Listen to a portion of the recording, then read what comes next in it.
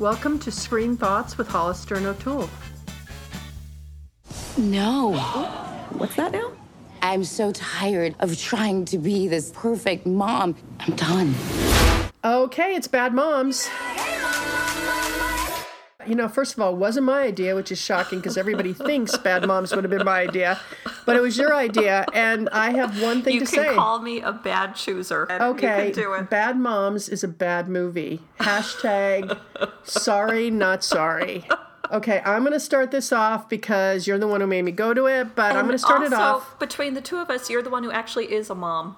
I defer to you, Hollister. Okay, it's a bad movie. Okay, when I first heard who wrote it, you know, when you told me who wrote it, and like, obviously the writers and directors, John Lucas and Scott Moore, who brought us The Hangover. I know. So so everyone. But the minute you told me that, I thought, well, why would all these men who certainly know how men think internally, why would they be brought in to write a movie about how moms feel, you know, what the stress level is, etc. And by the way, Hangover was written by men, and they nailed it. I mean, those guys nailed it. But Bad Moms is written by two men, and it does not. And it is missing the syntax of moms and the way we speak to each other and the nuances that, I mean, what they did was they wrote it as observers. Who were they observing? Well, the internal dialogue that goes on, that was just scratching the surface. It could have been 10 times funnier and 10 times more poignant. And so I don't think they were the right... How arrogant to not even bring a writer, consultant in who happens to be the right gender? You know, Hollister, yes and no. Because, as I've said before, I actually enjoyed The Hangover, the first installment. I saw it on a plane. The Hangover didn't have anything to do with women. I thought it was very funny. Yes, but then after The Hangover, the studios thought, let's do one for women. As if women can't enjoy the same movies as men, and that brought us Bridesmaids, which I know did unbelievably well at the box office. But they didn't write Bridesmaids. No, but my point is Bridesmaids was written by women, and I couldn't watch it. Oh, I had to fast forward through it. I thought this is just women backstabbing each other. So when I heard that Bad Moms was written by the guys who did The Hangover, I thought maybe this will actually be a movie that says something about friendship. However, I did not know that John Lucas and Scott Moore were also the team that brought us Ghosts of Girlfriends Past. I didn't see that. Did you see it? I did. Matthew McConaughey, Jennifer Garner, did not like it at all. They also brought us Wedding Crashers. I'm telling you, it's an arrogant thing to write about women's experiences and not even ask women. I mean, it's arrogant. I don't think, though, that men can't write for women. I just me too, think this but was I don't a bad think, movie. But I do too, but I don't think you can write this movie without talking to women and having a woman writer on the set. I just don't think you can. I really don't think it's a gender divide. I just think this is the Hollywood, let's make it crass but not funny. Let's not really put the work into it. Oh, I thought it was totally a gender divide. Okay, the guy who's cast as the widow. Yes, I liked that love interest. I thought he was compelling. Okay, that's because you're not married with children. But here's the thing. It should have been, I'm telling you, it should have been Greg Kinnear or somebody, because he would have been a little old for Mila Kunis. No, she was supposed to be older than she is, by the way. Those women were in their 30s. Right, and Greg Kinnear is... He can play a 40-something guy. I believe you called him middle-aged in the review that's going to follow this one that we recorded at the Provincetown Film Festival. Well, that's because that's what he was playing in that particular role, but he can play a younger guy. He can play a lot of things. But, okay, forget him specifically then. You need somebody who has... who doesn't look like he just came out of the exercise parlor. Because that's not what's attractive in a guy at school. Trust me. The men that were attractive at school were the ones who were a little bit sensitive, and they have to be good looking, but not that kind of good looking. Not where you're embarrassed to have your body standing next to his, I am not going to object to the good looking guy because he was sensitive, and he's the one that actually recognized that she was a good mom. I didn't buy it. I thought he was totally miscast, and I couldn't see that happening. So I think that was miscast, and I thought that the dialogue between them was fine on his end, but not on her end, I thought her husband was so over the top bad. In terms Yeah. of, Also, this she husband's was a so, train wreck. her makeup was so major in every single scene that she would never be with somebody who looked like a schlump that way. She just wouldn't. Well, this is the thing. When I saw the trailer, and I know that in your last written review this week on screenthoughts.net, you said, please let this stop being my mantra, that I liked the trailer and not the movie. I know, right? I saw the trailer and I thought Mila Kunis was very compelling in the trailer and in the movie. I had never seen her in anything before. I never saw Yes, you Black did. Swan. Oh, you didn't see Black Swan? No, I was Yeah. too scared to see it, Yeah. and I never saw that 70s show because, as you know, I'm scared of that entire decade. So I thought, okay, I want to go see Mila Kunis in something, and I thought she was very good on screen, but the material just did not She was rise too to made what up. she's capable of. I didn't first of think all, so. Oh, she was wearing very thick mascara through the entire thing. I don't know. I think she just has, God-given eyes. I think she Oh has my a God! Well, superpower in her eyes. Well, by the way, I found her mesmerizing on screen. Like you want to Yes. look at her, but I didn't Yes. find her compelling. And so, I didn't find her speech at the end to the other moms about why they should vote for her for president of the PTA. She didn't nail it. And I think she again miscast. It should have been Jennifer Aniston. I don't agree. I think Mila Kunis was great casting, but the script did not do her or anyone really in the movie. The that could script be, was totally. the big fail. Yeah. You said everything I've ever felt about being a mom, but couldn't say. There's so many rules now. Don't punish your kids. Don't say no to your kids. The thing that drew me into this movie was the whole conceit of the movie, this pushback against everything now required, not just of mothers, but of parents in general. As Nora Ephron said, once parenting became a verb, just far too much has been expected of parents. That's a great line. but I this- didn't know. Did she say that? That's a great line. She did, but this script was just objectionable on so many levels. Well, it was. Now, did MJ Anthony, who plays Mila's son, and Yeah. did you know immediately where you'd seen him before? No, Okay, can you tell me where you've seen him before? no. Oh my God, am I stumping you? It's complicated. Pedro. Oh, the He's one in the Pedro, yes. elevator. And not just in the elevator. I mean, the brat. I mean, and it was like, oh my God, Pedro's growing up. I love Pedro. So it was Pedro. Nice. He was also on Grey's Anatomy, so I thought you should have recognized him somewhere. Now, who did he play on Grey's Anatomy? He was in. I think he was the one who ran away. He ran away and hid in the hospital. Okay, I don't remember that episode, but the actor I was so glad to see on screen was Wendell Pierce, who played the principal. I'm so glad he's no longer playing Clarence Thomas on Confirmation. It was a Yeah. good follow-up role. Wait, I'm not done with MJ. Oh, by all means, please Okay, continue. and he was also the boy in Chef. Oh, he's had quite a career already. Well, not only that, what it shows is those are very different roles. Pedro, spoiled brat, really, really, angry kid in an elevator at the age of like 5 or 6. Okay, then he goes into chef, and then he becomes her, her son. I don't know. I think that kid's I think we're going to see him a lot, And we already have. Yeah. I thought Wanda Sykes, she also had a very small part, but I thought that was a good turn for her as the Right. marriage therapist. What did you think about the other characters? Catherine Hahn, to me, played the most compelling role, but it was done again. They wrote the slut like from a male point of view rather than bringing in the nuances of the, there's always a slutty woman at school. Well, I'm not sure we need that stereotype again. I did like the I fact did. they were I like trying. it. Yeah.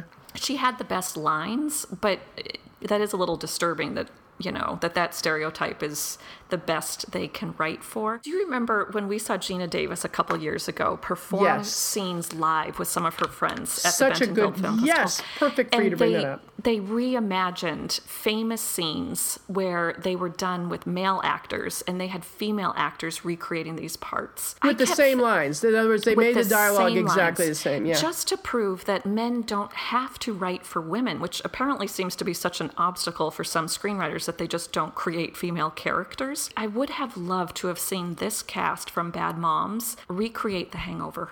Because I think the actors are talented, but I think the script was just not worthy of their talents. I agree, but I think it could have been if they just brought a woman in to help them.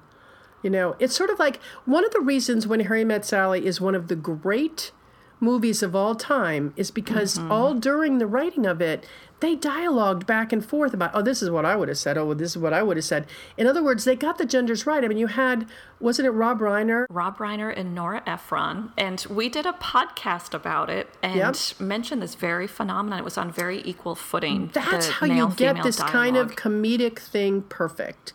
You get it by saying, that's not what she'd say, you stupid idiot. This is what she'd say. That's how you get it. And when the two people going back and forth are so good, then you really, really get it. Now, one of the few people who I think writes really brilliant dialogue on both sides of the gender is the great Aaron Sorkin. Of course. How'd you? You're so smart. How did you when figure in that out? doubt, just fill Aaron Sorkin in the blank. Exactly. But if you look at his characters, C.J. Craig and Ainsley, I loved Ainsley. Exactly. But I'm sure he is not an arrogant guy in certain ways. And I'm sure he talked dialogue. A lot of times he admits that he actually took real conversations with women and brought them to it. But he has a respect for women on the other side to recognize that's not just his dialogue. And anyway, I think that if they had just taken that extra step, it would have been ever so much better. And you know who would have been great to bring in as a writer? Oh, are you going to say Amy? I am. However, having not had children, but here's the thing about Amy Schumer. Amy Schumer watched her parents a lot. And I think I've seen her do some humor around parenting.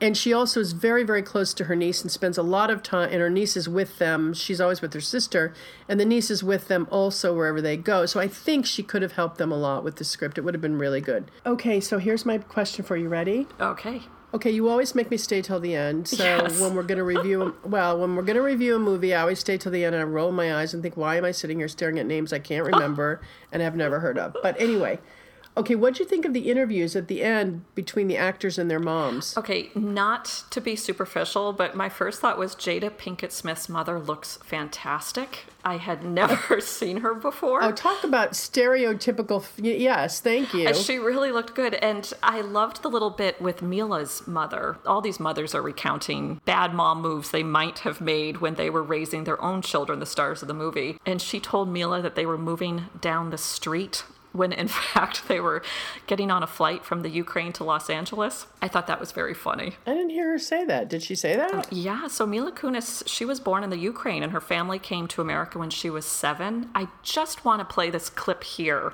from Mila Kunis getting interviewed by Graham Norton. Now, you've just come, is it Russia? You've just been in Russia doing the tour? Yeah, 6 hours ago. Wow. Yeah. Goodness. Yeah, it's very fast. Yeah. But you must, because you speak Russian, don't you? I do. Is it one of those good things where people don't know you speak Russian? Yeah, it is sometimes. It's pretty nice when, the driver has no idea that you actually understand everything that he's saying about you. It's never really nice things anyways, so you kind of wait till the end of the drive to call him out on it, but, Because it's quite a... Oh, God, it is. Yes. Mm-hmm. So, I didn't realize that until it was pointed out to me, but apparently it's a slightly harsh language, which to me it sounds very romantic. I mean, I think it's a great language, but I've been told it sounds like Klingon. I'll talk to my dad and he'll call and be like, how are you? And I'm like, I'm great. He's like, I miss you. And I'm like, I miss you too. How's mommy? He's like, mommy's great. But apparently to most people it sounds like... She is very entertaining. I think she's very compelling. I think she's very watchable. Mm-hmm. And I think she has good comedic timing, if given better lines. She really has good comedic timing. And from what I've seen of the trailer of Black Swan, she can certainly do drama. So I think she has great range. Yep. Well, I think, Bad Moms could have been a great movie. And by the way, it came in at a strong second this weekend. Mm-hmm. It's definitely getting a lot of showings. One little bit that I actually liked at the end, which again shows that Mila can kind of do it all, that little scene of her singing to Shut Up and Dance, performed by Walk the Moon with her kids while she's driving the car. Yeah, that was cute. Yeah.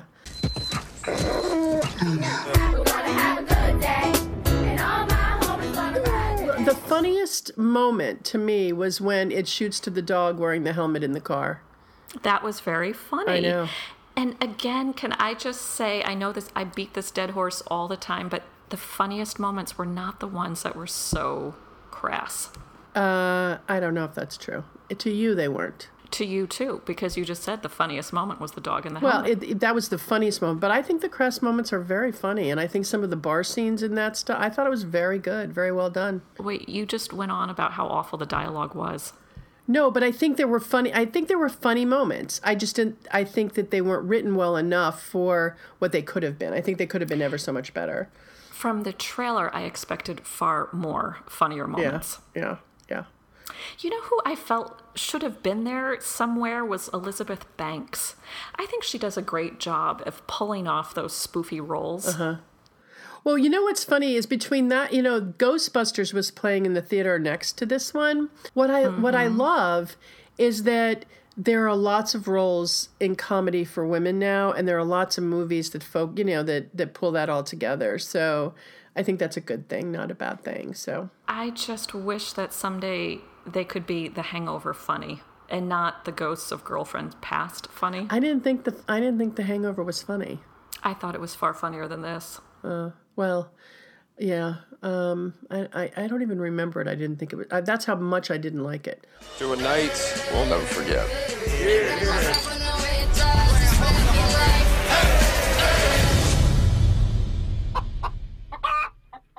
Okay, so now we're going to move on, though, because we have another movie to talk about today. Which does not involve bad parenting at all. I know, there you go. And why don't you introduce it? Okay, so this is our last coverage from the Provincetown Film Festival, a film that we saw and we recorded this podcast a couple weeks ago called Little Men. It's my grandfather's funeral.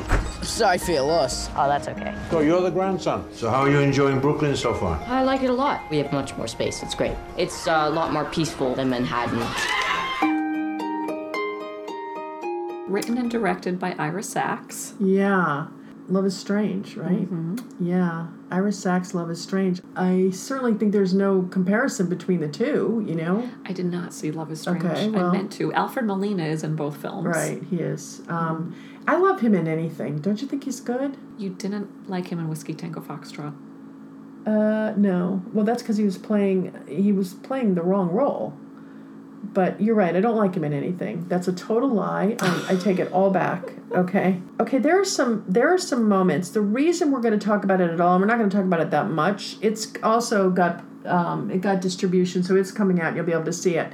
Okay. There's a scene in there that I think marvels. It must go on for 3 minutes. Does it go on for 3 minutes? Am I crazy? It didn't feel long to me. It felt but very 3 minutes. compelling, but it was a long scene. It is a scene where this young man is in an acting class, and the guy who's leading the class goes to him head to head. The genesis of acting is seeing, understanding what makes behavior. I did it again. I did it again. You did it again. You did it You again. did it. You did it.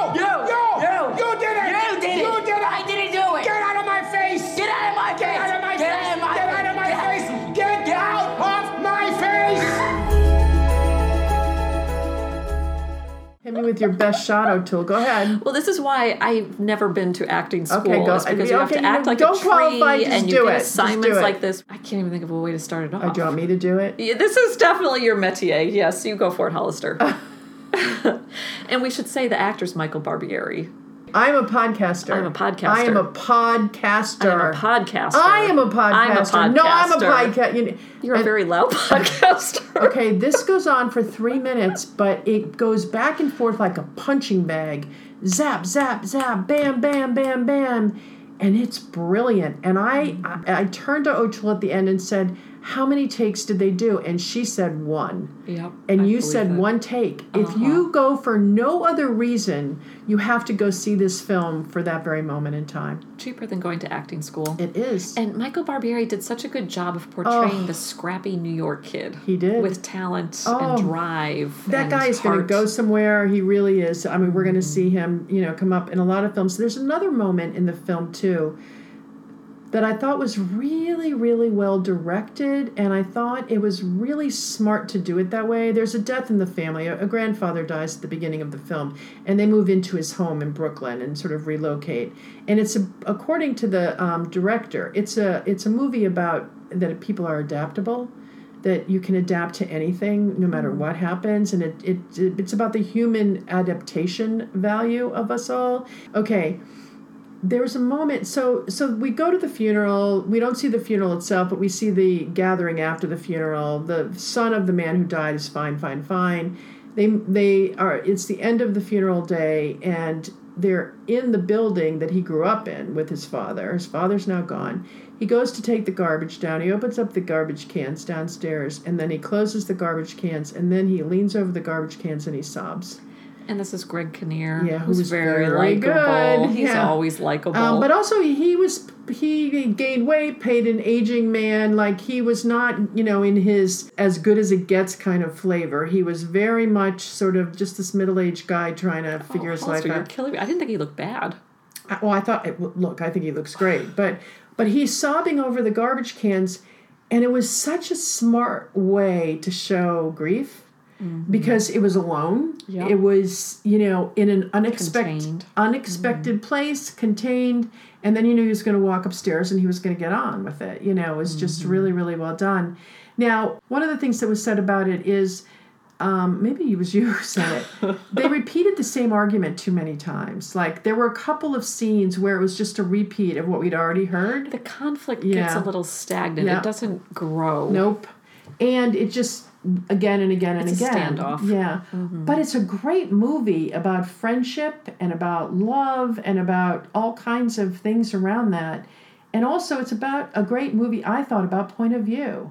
Like, the kids' point of view was very different from their parents. Each of the parents of the two boys had a very different point of view. Both of them totally legitimate, by the way. Yeah. Both, it's about...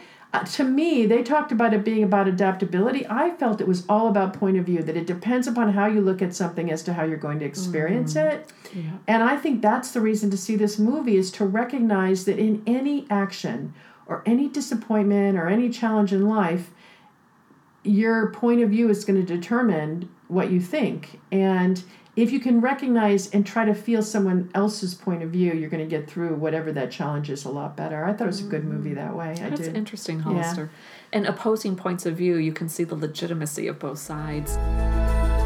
One of the hardest things to realize when you're a child is that your parents are people too. You understand that? They care about things. They make mistakes. They try to do what they think is the right thing to do. Does any of what I'm saying make any sense to you? Say something, Jake. Say something! Gee, thanks, Dad. That's a very encouraging story. Jennifer Ehle, who plays the mother, we know her, of course, from the Colin Firth version of Pride and Prejudice and The King's Speech. Which, by the way, I think is the best one. Pride and Prejudice. I love that one. Daughter of Rosemary Harris. Here she looked and sounded to me so much like a little Meryl. Really? You didn't think she looked like Meryl Streep? No. You didn't think she sounded like Meryl Streep? No. You don't have to go rewatch the movie to hear my point of view. No, I'm not going to do that. See, the POV lesson has just been firmly instilled. I'm over that lesson. I said it. We're done with it.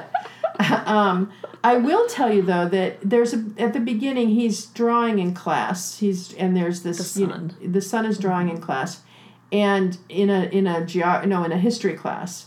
And the teacher's sort of that gruff history guy who, has no nonsense, comes in, and the whole class At first, I was worried that was Greg Kinnear, which is why I thought Greg Kinnear looked better probably than you thought. Anyway, he comes into the classroom, and he picks up the drawing, and he says, "Did you draw this?" And the kid says, "Yes." And he goes, "Just remember, Van Gogh cut off his ear." Yeah. I thought that was one of those things where... if you said that today, you'd lose your job, you'd lose your tenure, and it'd be like hitting a kid. The enormity of how the child was going to respond to that moment in time was, X, Y, or Z. And there was also another great life lesson toward the end when Kinnear is talking to his son, and he talks about how when is enough and what is good enough, and that, you're going to go through life, and, sometimes just you have to end it because it is what it is, and sometimes you're going to win, and sometimes you're not, and sometimes people have talent, it works, and sometimes it doesn't. It's really beautifully played out moment. I thought that was a great scene. I did too. I also thought the relationship between Greg and his wife was really important, because Rarely do we see on the screen where the woman is the primary breadwinner and she's not mad at the guy.